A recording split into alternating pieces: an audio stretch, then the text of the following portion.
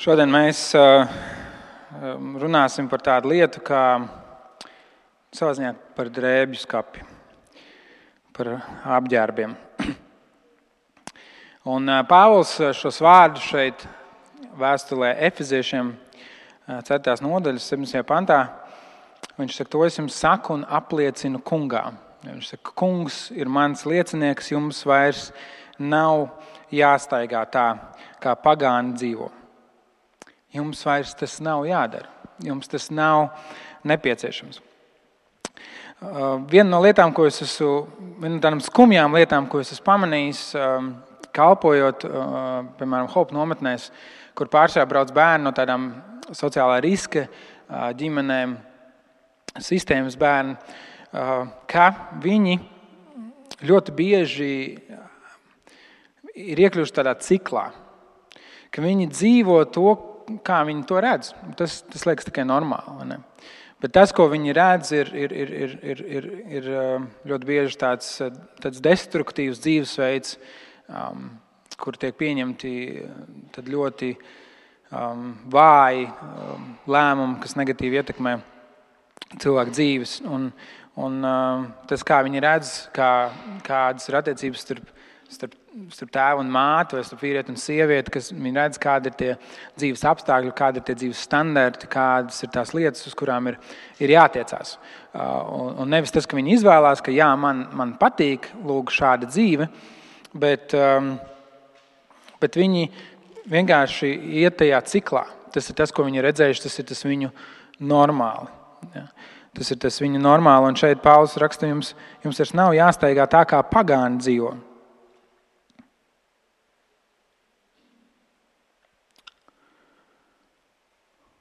Pagāni ir tie, kas ir bez Dieva. Pagāni ir tie, kas nav Dieva tauta. Un Pāvils raksta Efeziešiem, kuri arī ir pagāni. Viņi nav jūdi, viņi nav piedzimuši pareizajā ģimenē, viņi nav piedzimuši pareizajos apstākļos. Un Pāvils viņiem raksta, jums vairs nav jādzīvo. Jums tā vairs nav jādzīvo, jums nav jādzīvo tajā, ko jūs esat redzējuši. Jums nav jādzīvo tajā ciklā. Tu to vari darīt, bet Dievs ir izdarījis visu, lai tas tev nebūtu jādara. Viņi nezin, pagāni, tie, kas ir ārpus, viņi nezin, viņi nav piedzīvojuši Dievu skaistumu, bet tu esi. Tev vairs nav jādzīvo tā, it kā tu nezini. Pāvils raksta, viņi atsvešināti no dievišķās dzīvības savas nezināšanas un sirds nocietinātības dēļ. Ja? Tās ir lietas, kas neļauj piedzīvot Dievu. Nezināšana, bet tāda ignorance, ja? Kad neiedziļināšanās, nevēlēšanās un sirds cietība. Ka tu neesi gatavs uzņemt to, ko Dievs tev vēlas dot. Kad tu saki, es jau visu zinu. Un tā dzīvo ne tikai pagāni, godīgi, ne? Kur saka, es jau zinu, kā tā kristietība strādā. Visu, ko viņi grib, ir tavu naudu, ja viņi tev tur izskalo smadzenes un tā tālāk. Bet reizēm mēs arī tā, mēs ienākam, es jau zinu, ko tu gribi no manas mācītāja. Es jau zinu, ja. Es kādreiz runāju ar saviem bērniem, ka viņi sadara kādas nepatikšanas. Šodien no rīta arī bija viena tāda situācija. Es runāju ar vienu no saviem bērniem, kad izdarīts nepatikšanas, un es saku, paklausies, un mans bērns atbild, es jau zinu, ko tu teiksi. Bet principā, kas nozīmē, ka es tev nedzirdu, es negribu klausīties. Ja mēs arī bieži tā Dievam, es jau zinu. Es jau zinu, ka tā nevajadzētu, es jau zinu, ka tā nedrīkst, es jau zinu. Tā ignorance, tā nezināšana, tā sirds cietība, tā nevēlēšanās zināt ir tā, kas mūs attur no tā, ka mēs piedzīvojam Dievu. Tā mūs attur līdz tādam brīdim, ka mēs pat vairs nemanam, par ko mēs esam kļuvuši. Ja kāds ir skatījies seriālu Breaking Bad, ja tāds varbūt nedaudz nežēlīgs seriāls, bet tā dziļa doma, skatoties cauri, kā mēs visu laiku attaisnojam sevi. Mēs attaisnojam sevi, to motīvu, to liekas to pareizo lietu dēļ, un mēs esam gatavi darīt dažādas lietas līdz brīdim, kad mēs vairs nepamanam, par ko mēs esam kļuvuši. Tā ir tāda ignorance, kur mēs neļaujam Dievam atkal un atkal runāt uz mums. Un mums arī tas ir nepieciešams, varbūt pat vairāk nekā cilvēkiem, kas Dievu nepazīst. Varbūt pat vairāk kā cilvēkiem no malas, jo mēs varam iemikt, ja mēs varam nākt, ka es jau zinu. Ja? Es taču katru svētdienu nāku uz baznīcu, es taču zinu, es jau dzirdu, tā tas ir. Ja? Un mēs vairs nepamest tās lielās patiesības, varbūt tos lielākos uzsvarus no Dieva mēs esam dzirdējuši par glābšanu, mēs esam dzirdējuši par Jēzus upuru, mēs esam dzirdējuši par to, ka Dievs ir radījis pasauli un dažādas tādas lietas, bet mēs vairs nepamanam tās mazās lietas, ko Dievs mums runā, jo mēs jau zinu. Turpretī kāds cilvēks no malas ienāk, kurš neko nezina, varbūt neko nav dzirdējis, viņam viss liekas jauns. Wow! Ja, viss pasaule cirās krāsās. Ja. Viena interesanta lieta, kad nesen bija tagad Rīgā uzsākts tas, kad mēneša pirmajā sestdienā vienu ielu atver gājējiem. Ne? Un ir ļoti interesanti, ka tu ej pa ielas vidu. Tu to ielu redz pilnīgi citādāk. Ne? Piemēram, Blaumaņa ielu. Ja ne gluži katru dienu, tad pāris reizes nedēļā man točni sanāk staigāt pa Blaumaņa ielu. Un liekas, es jau zinu, ja? Bet kad es eju pa to ielas vidu un man ir cits leņķis, kas te ir tik smukas mājas un tik smukas ēkas, un izrādās, ka te ir tāda vietiņa un te vēl ir tāda vietiņa, ja? kur man nav tas pierastais. Es atceros pirmo reizi, kad es brilles dabūju 18 gadu vecumā. Man likās, es jau visu zinu. Ja? Es te gāju, es redzēju, es nācu no tā optikas veikala ārā, es uzliku brilles un es gāju lēnām un skatījos. Izrādās, ka tur ir viss kaut kas vēl. Ja? Tā ir tā mūsu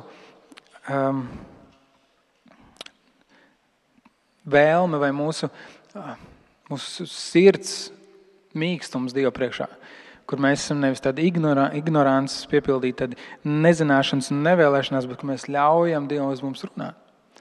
Ka mēs ļaujam, ka Dievs mūs apgaismo atkal un atkal, ja, ka Dievs mums atklāja kaut kādas lietas. Un tāpēc Pāvils viņš raksta, Dievs ir visu izdarījis, tev vairs nav jādzīvo kā pagānam. Tev vairs nav jādzīvo kā tādam, kurš ir atšķirts no Dieva.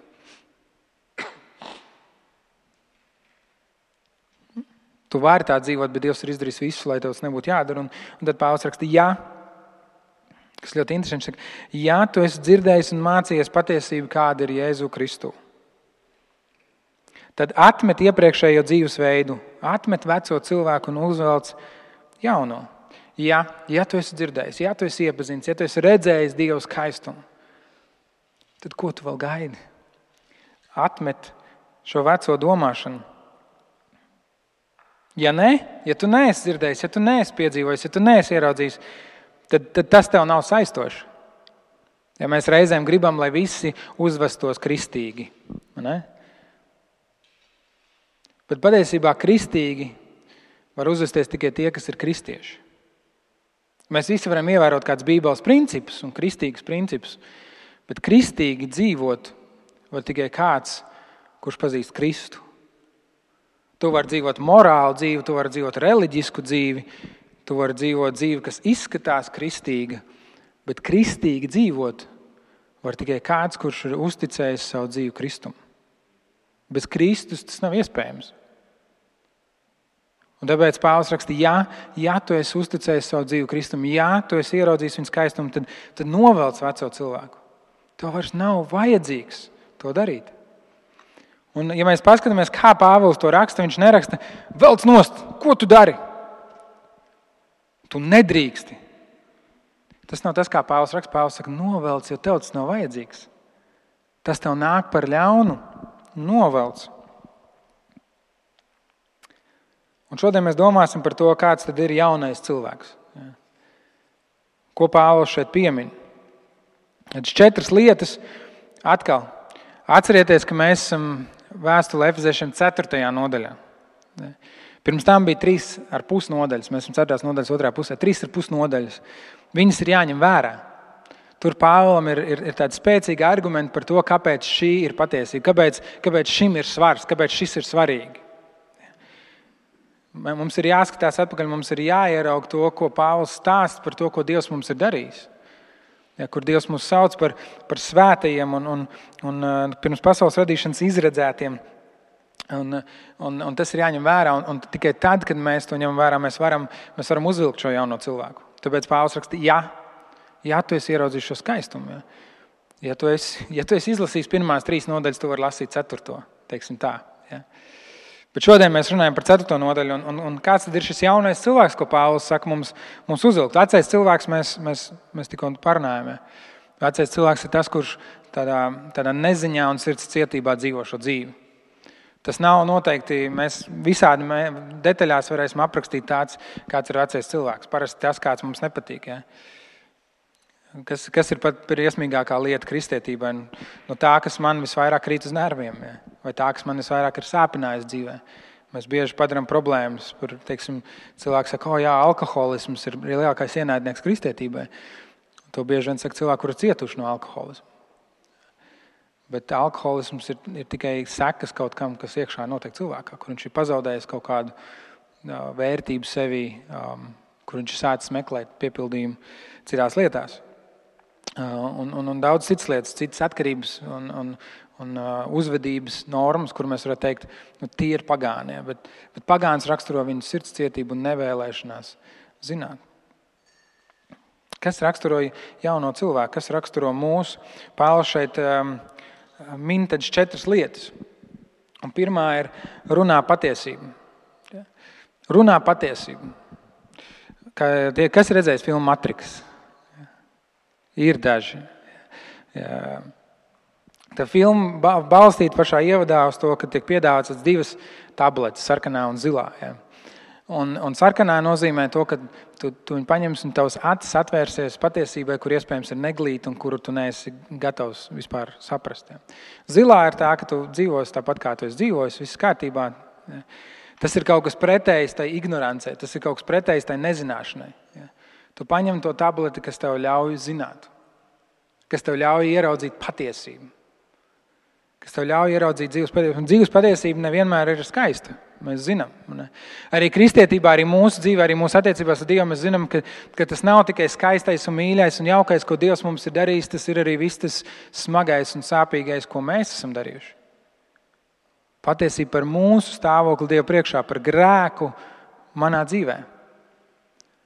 Patiesība.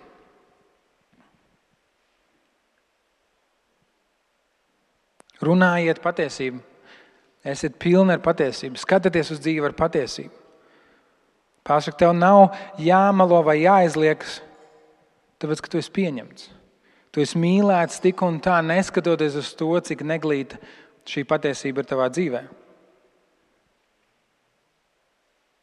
Dieva viedoklis par tevi ir svarīgāks nekā tas, ko pasaule saka par tevi.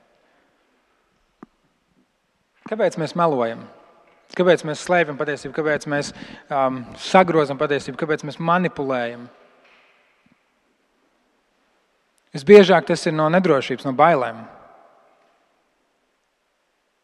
Mums ir bail izskatīties neglīti, nesakārtot citu cilvēku priekšā. Mums ir bail būt nepieņemtiem, mums ir bail būt atstumtiem, mums ir bail tikt sodītiem. Mums ir bail būt palikt ārpus kaut kā svarīga. Mēs melojam, mēs sagrozam patiesību, mēs kaut kādā veidā mēģinam tautā saka, iekruķīties, ja, izkruķīties, tikt kaut kur uz priekšu. Mēs paši uz sevi paļaujamies, mēs sakam, es izsitīšu sev ceļu ar meliem, ar manipulēšanu, visām lietām. Un tāpat pašā būtībā ir neticība. Neticība, ka Dievs zina vislabāk. Neticība to, ka Dievs grib vislabāko, kas priekš tevis ir iespējams. Neticība par to, ka Dievs tevi pieņēmis, ka Dievs tevi mīl, ka Dievs ir izdarījis visu, kas ir nepieciešams, lai tu varētu dzīvot patiesībā. Ka patiesība, lai cik viņa sāpīgi nebūtu, viņa tevi nenogalinās. Patiesība, lai cik sāpīgi tā nebūtu, viņa tevi nenogalinās. Tas nav tas, kā pagāni domā, tas nav tas, kā šī pasaule domā, kā šie cilvēki šeit apkārt domā. Patiesība var mani nogalināt. Patiesība var mani iznīcināt. Ja vien cilvēks zinātu patiesību par mani, viņi nekad manī neklausītos, nekad ar mani nerunātu. Ja vien cilvēks zinātu, kas notiek manā galvā, manā dzīvē, viņi nekad ar mani nepieņemtu. Patiesība tev nogalinās, tas ir tas, kā mēs dzīvojam. Un Dievs saka pilnīgi pretēji. Patiesība darīs tev brīvu. Patiesība darīs tev brīvu.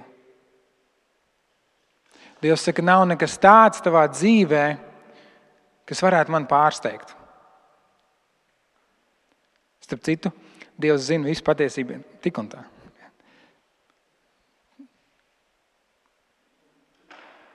Un bez patiesības, mēs pagājušajā sēdienā par to runājam, tu nevari augt. Bez patiesības tu nevari attīstīties, bez patiesības tu nevari iet uz priekšu. Tas jebkurā dzīves sfērā. Ja tu gribi zaudēt svaru, tev jāuzkāpj uz svariem, tev jāiegūst patiesība. Ja. Tavs tagadējais stāvoklis. Ja tu gribi kaut kam sakrāt naudu, tev jāiegūst patiesība, tev jāieskatās tajā kontā vai savā zeķītē un jāsaprot, cik tur tā naudiņa ir un cik tev vēl vajag piekrāt. Tev ir vajadzīga patiesība. Ja tu gribi kaut ko iemācīties, tev jāspēj saprast, ko tu jau māki un ko tu nemāki. Patiesība ir pats pamats, un tāpēc Pāvils raksta, mēs dzīvojam patiesību, mēs runājam patiesību, mēs ņemam šo sarkano tableti, mēs beidzam dzīvot ilūzijā vai kaut kādos tur sapņos un fantāzijās, mēs dzīvojam patiesībā. Un mums nav jābaidās, tas ir evaņģēlijs. Dievs tevi ir pieņēmis zinot visu patiesību par tevi. Arī to, ko tu varbūt pats vēl nemaz nezini. Dievs tevi ir pieņēmis, viņš savu dēlu ir atdevis, glābšana ir notikusi pie krusta. Runājiet patiesību. Un tas ir tāds, tas ir game changers, ja? Tas izmaina vispār dzīvi, tad, kad mēs to varam satvert patiesi. Man bieži vien ar šo joprojām ir liela izaicinājumi. Man vienmēr liekas, ka ir svarīgi, ko cilvēki par mani domā un ko viņi saka.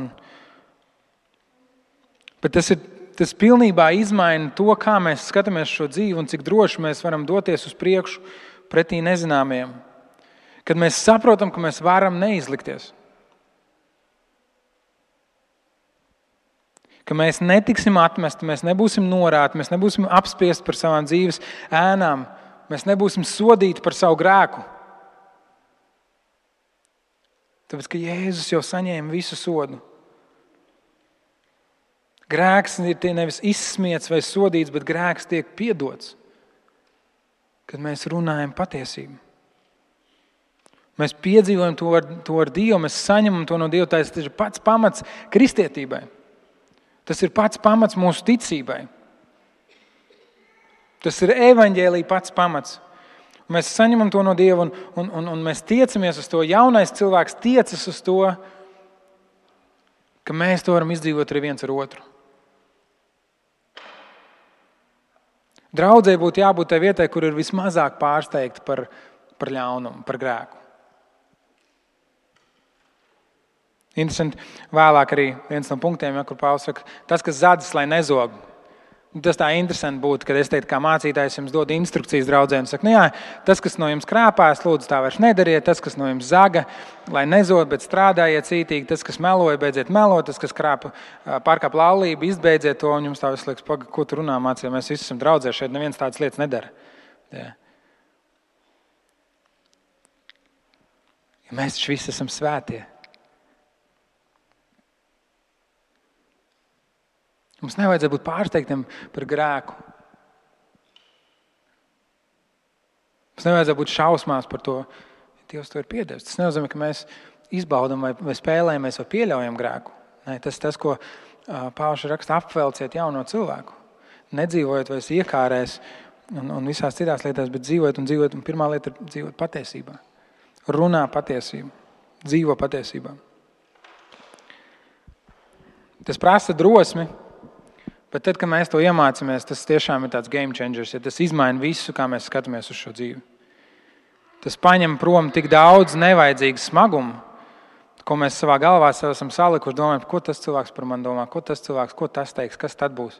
Tad, kad tu izstāsti patiesību, jums ir bijis tāds moments, kad smagums sirdī, un tu nesaproti, un tu nezini, kāds būs sekas un kas būs, un tu izstāsti patiesību, un tev patiesībā vienalga, kādas ir sekas, tu vienkārši jūties daudz labāk uzreiz jau. Patiesība darīs uz brīvs. Tas ir tas, uz ko mums ir jātiecās. Jaunais cilvēks.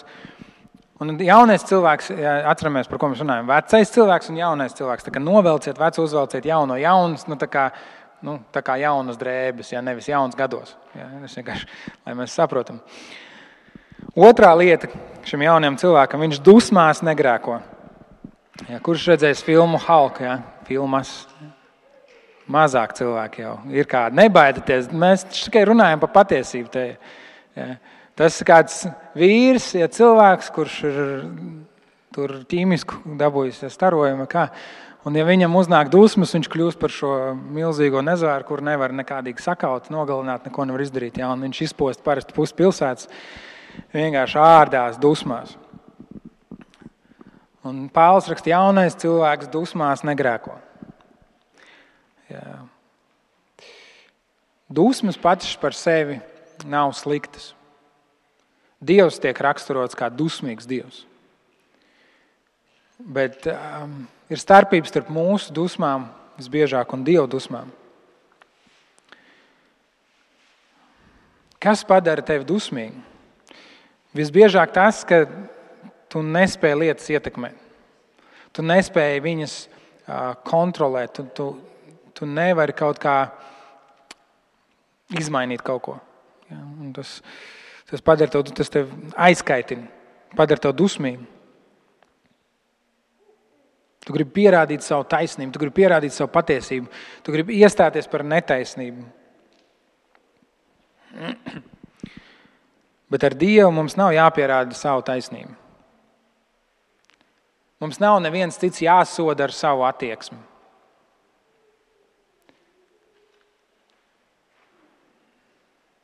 Mēs nevaram ar mūsu dusmas nenes Dieva taisnību. Mūsu dusmas visbiežāk vienkārši nodara kādam pāri. Dieva dusmas ienes taisnību. Tāpēc, ka Dievs vienīgais zina, kāda ir taisnība. Dieva dusmas ir nākušas pār visu grēku, kas bija uzkrauts uz Jēzus pleciem. Tās dusmas, taisnīgās dusmas, kuras tu biji pelnījis ar savu dzīvi, ar saviem grēkiem, ar savu nevēlēšanos uzklausīt Dievu, tās visas ir uzkrautas Jēzum.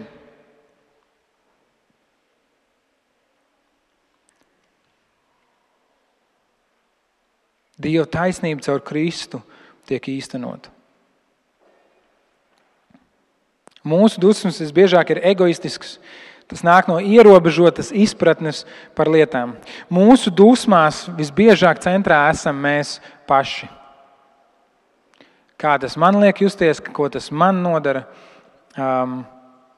Reizēm pat vecākiem, kā lai tu pareizi pastāsti, reizēm pat vecāku dusmas par saviem bērniem, ja kāds dara pāri bērniem, viņas īstenībā ir egoistiskas dusmas. Ja tā ir tā bezspēcīga, kur mēs nevaram savu bērnu aizstāvēt, mēs nevaram. Un, protams, ir brīži, kā es teicu, ir Dievs arī dusmojas. Ja? Tāpēc tur nav teikts nedusmojieties, tur teikts dusmās neapgrēkojieties. Tas, ja tu paliec dusmīgs kādā brīdī, tas nav grēks. Bet tas, ko tu šajās dusmās dari, var būt grēks.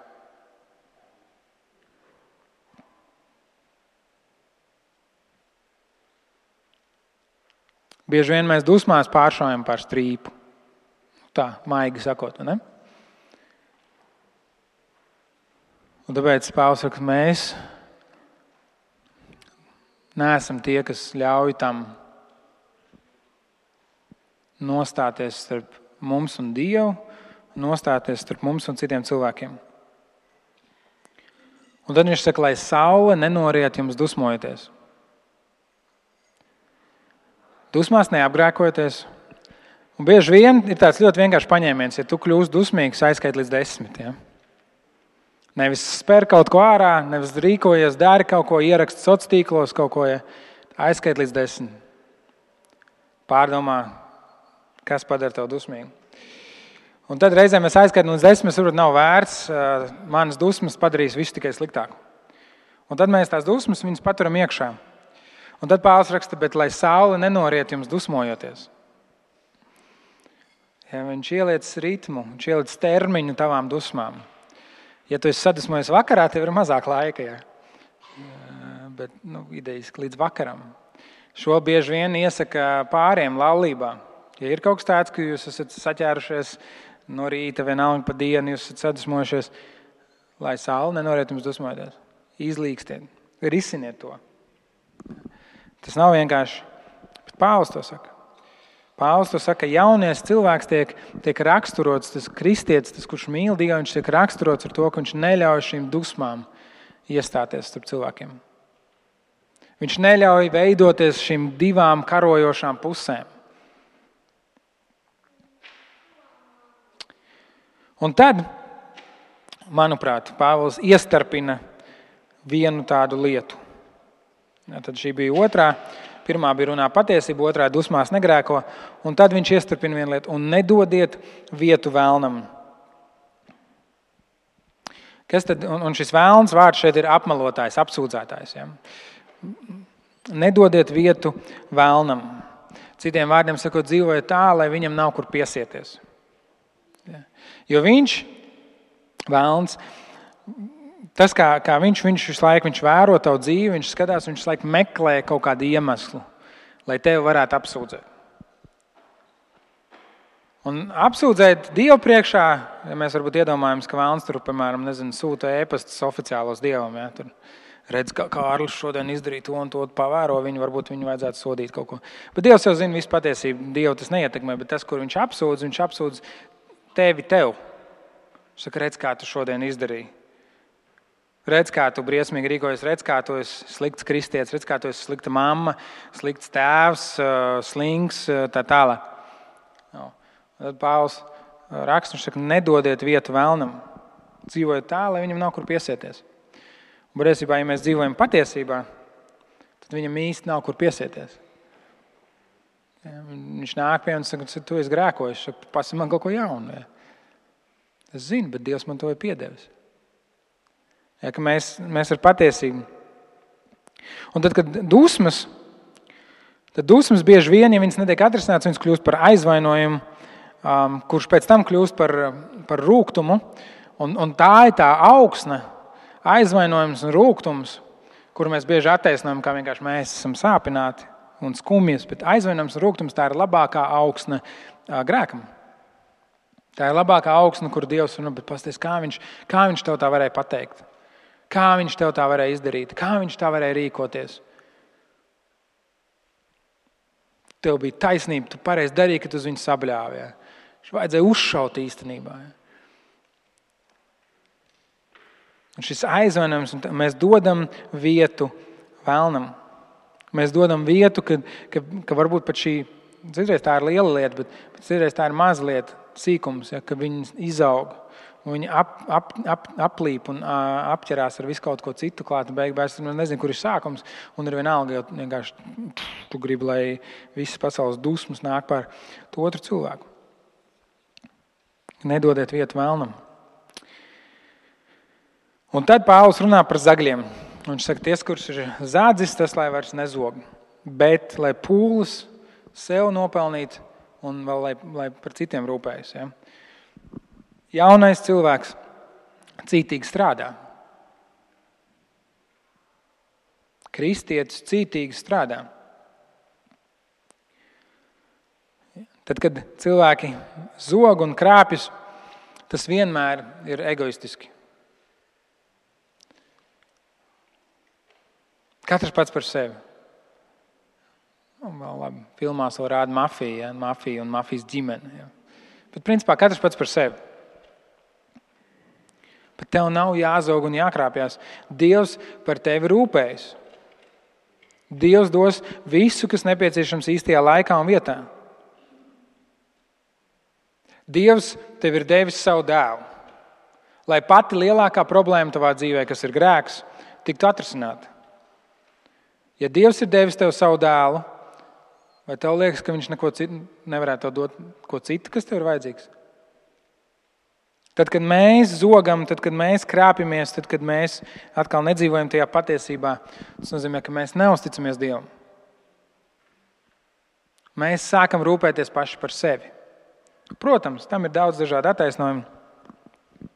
Un visbiežāk tas ir uz citu cilvēku rēķinu. Pēc definīcijas, ja es kaut ko nozogu tev paliek mazāk, man paliek vairāk. Tas nozīmē, ka es savu dzīvi ceļu uz citu cilvēku rēķinu.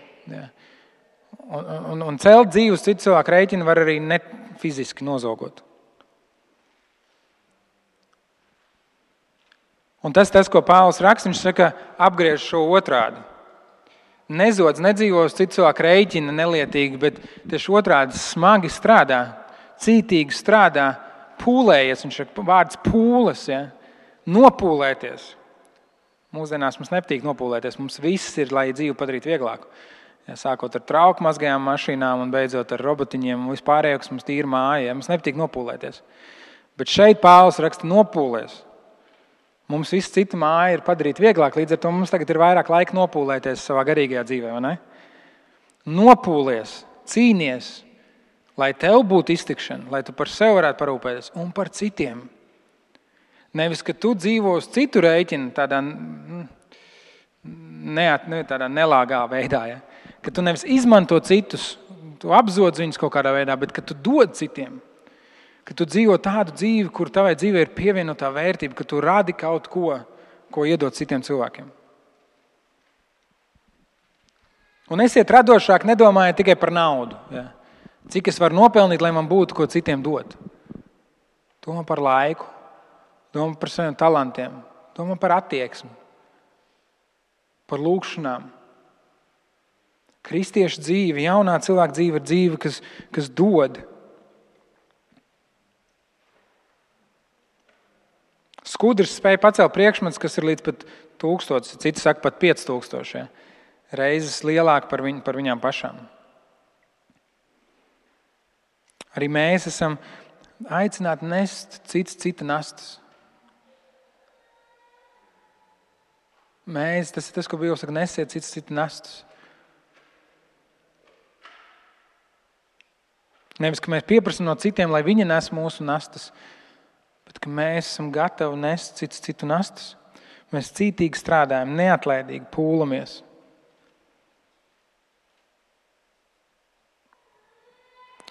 Un 4. lieta, ko šeit Pāvils min, tā ir laipnība. Viņš raksta, lai mēs savu muti nelietojam nekādiem nelietīgiem vārdiem, bet runājam svētību, kas ceļ citus. Un tā ir laipnība.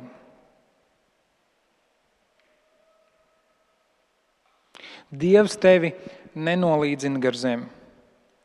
Zinot tavas domas, tavu dzīvi, tavus vistumšākos dzīves nostūrus, viņš tevi mīl.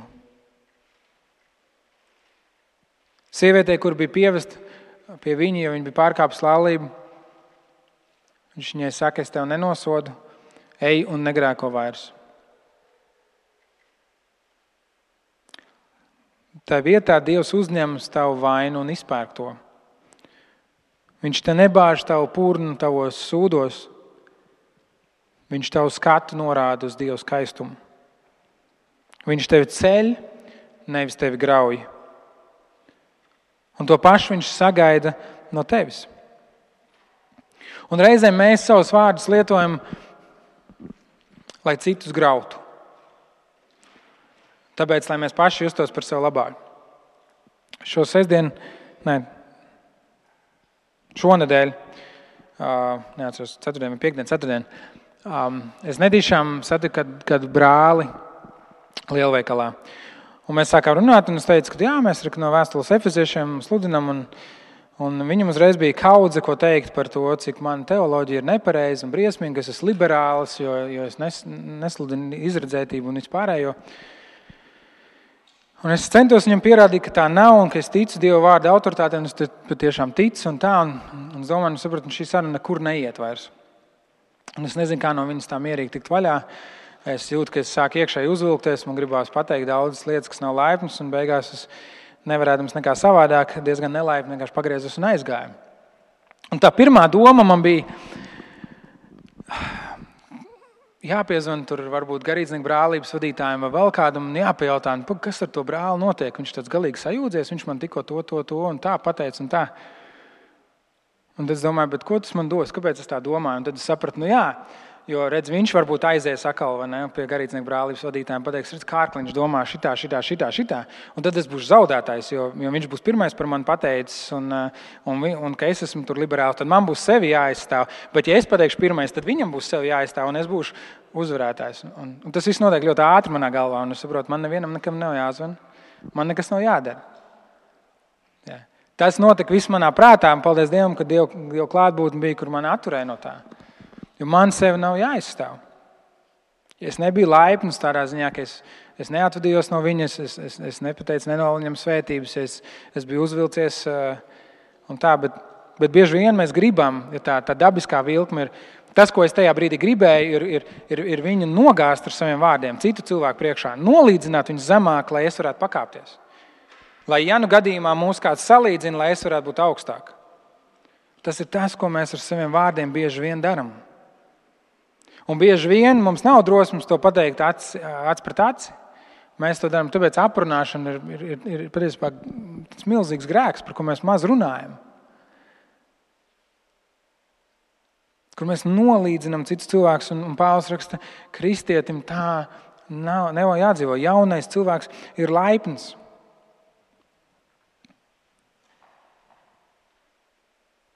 Mums tas vairs nav jādara, jo Dievs ir tas, kas mūs paceļ.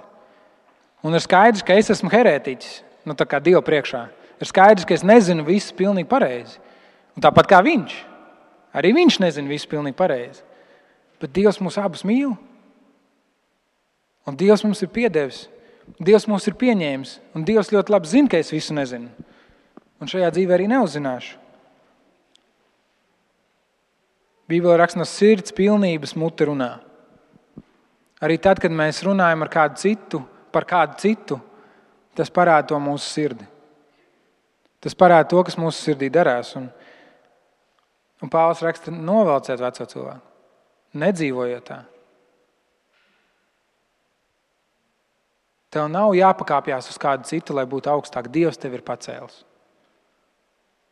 Vienīgais, uz ko tu vari pakāpties, ir Jēzus Kristus.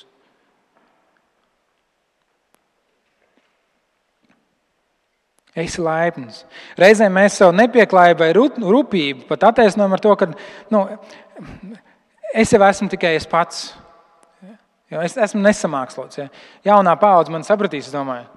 Ja mēs skatāmies dažādas podcasts vai YouTube vai valsts kaut ko, mēs redzam, ka tur vienkārši aiziet. Tā valoda ir tāda, ka to liekas, pats, tiešām nevar pateikt savādāk. Un tad cilvēks saka, es jau vienkārši esmu pats, es negribu būt samākslots, es gribu būt patiesi. Tas tāds trends, varbūt mazāk, bet vien brīdi bija tāds izteikts trends. Būt laipnam nenozīmē izlikties vai tēlot. Bet visas lietas, kuras tu pasaki lamājoties, vai visas lietas, kuras tu pasaki tādā riebīgā, nejaukā veidā, var pateikt arī citādāk. Un tas ir darbs ar sevi. Tas patiešām ir darbs ar sevi. Tas ir darbs ar savu vārdu krājumu, tas ir darbs ar savu attieksmi, ar pacietību. Tā ir savaldība. Tā ir manas sirds attieksme. Tā ir mīlestība, ko es varu parādīt šim cilvēkam.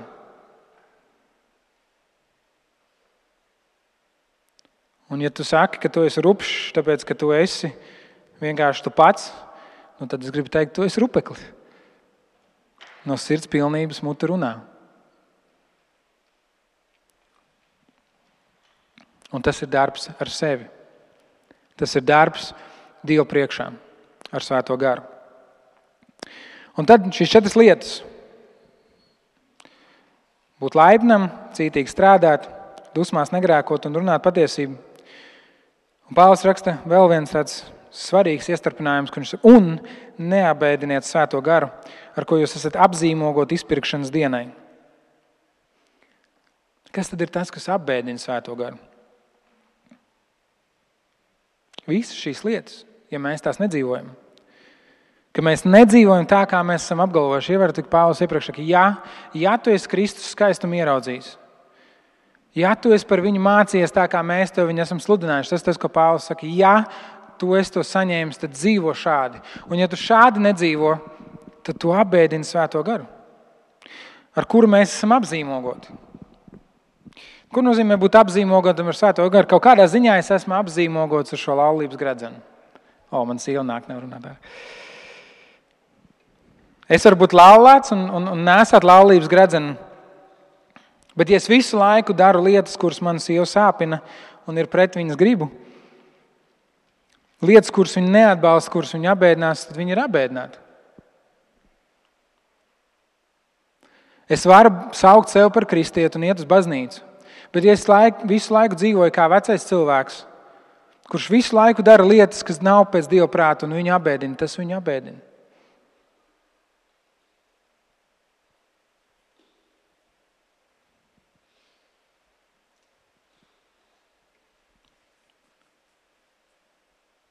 Ir laulības gredzena, godīgi var uzvilkt jebkurš. Man ne?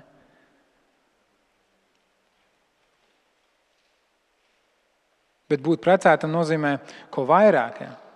Būt laimīgi precētam nozīmē vēl kaut ko vairāk. Mīlēt, patiesi mīlēt savu laulāto, tas ir smags darbs. Darbs, kurš atalgo, kuram ir labi augļi, es ticu, bet tas ir kaut kas, kur ir jāiegulda. Un tāpat arī mūsu ticībā. Saukt sev par kristieti jau mēs varam visi. Bet Pāvils saka, tas nav tikai par to, ka tu nosauc sev par kristieti, tas ir par to, ka tu apvelc šo jauno cilvēku, ka tu dzīvo tajā, ka tu ej tajā. Tādā veidā tu neapbēdini Svēto garu. Un Svētā gara skumjas nav tāds žēlums skumjas, kad jau tu man sāpināji, tu man izdarīji pāri, redz, cik nejauki. Vai ne? Svētā gara skumjas ir dēļ tā, ka viņš zina, ko grēks nodara mums.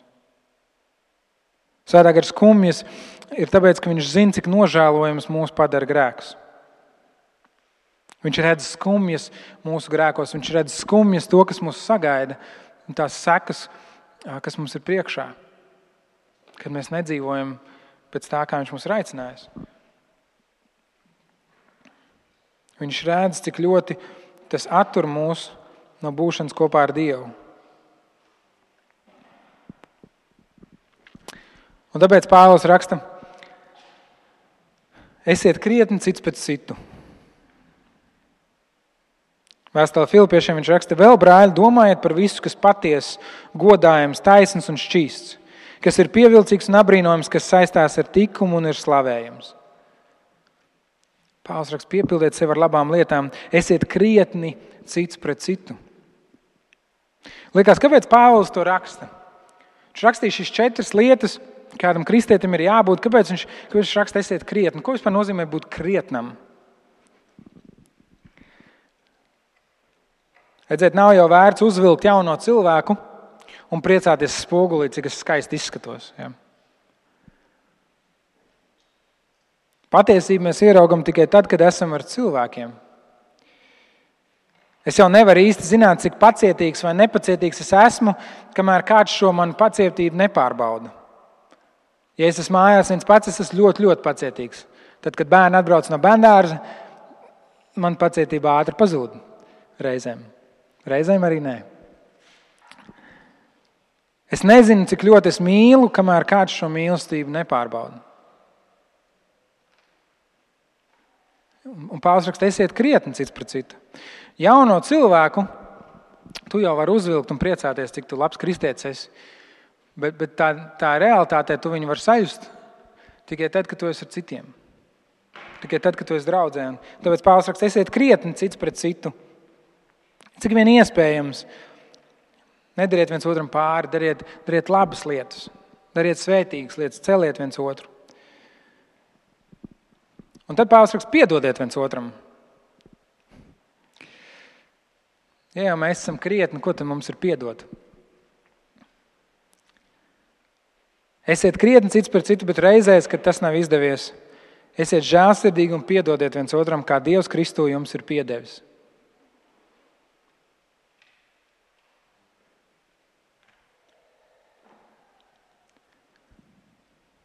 Tas ir tas, kā Pāvils raksturo, kāds ir jaunais cilvēks, kāds ir jauno cilvēku kopums, kur mēs katrs savā dzīvē tiecamies pēc tā, ka mēs staigājam Dievu priekšā un esam viņa aicinājumu cienīgi, kur mēs kopīgi tiecamies to sasniegt arī savās attiecībās viens ar otru un cits ar citu. Un tajās reizēs, kad tas neizdodas, nevis ja tas neizdodas, bet kad tas neizdodas, tad mēs piedodam cits citam. Kā Kristus, kā Dievs Kristū mums ir piedevis. Tā veidojas šī draudze. Tā veidojas šis svēto kopums. Svētais nav tas, kuram viss izdodas perfekti. Svētais ir tas, kurš staigā paklausībā Dieva priekšā un tiecās dzīvot viņa aicinājumu cienīgi. Un tas ir iespējams tikai un vienīgi tāpēc, ka Kristus ir nomiris pie krusta. Būt par kristieti nav iespējams, ja mēs to neesam satvēruši. Un mums vairs nav jādzīvo kā vecajam grēciniekam, mums nav jādzīvo kā pagānam, bet mēs varam dzīvot kā jauns cilvēks. Tas, kuru Dievs sauc par svēto. Tas, uz kuru viņš skatās kā uz svēto.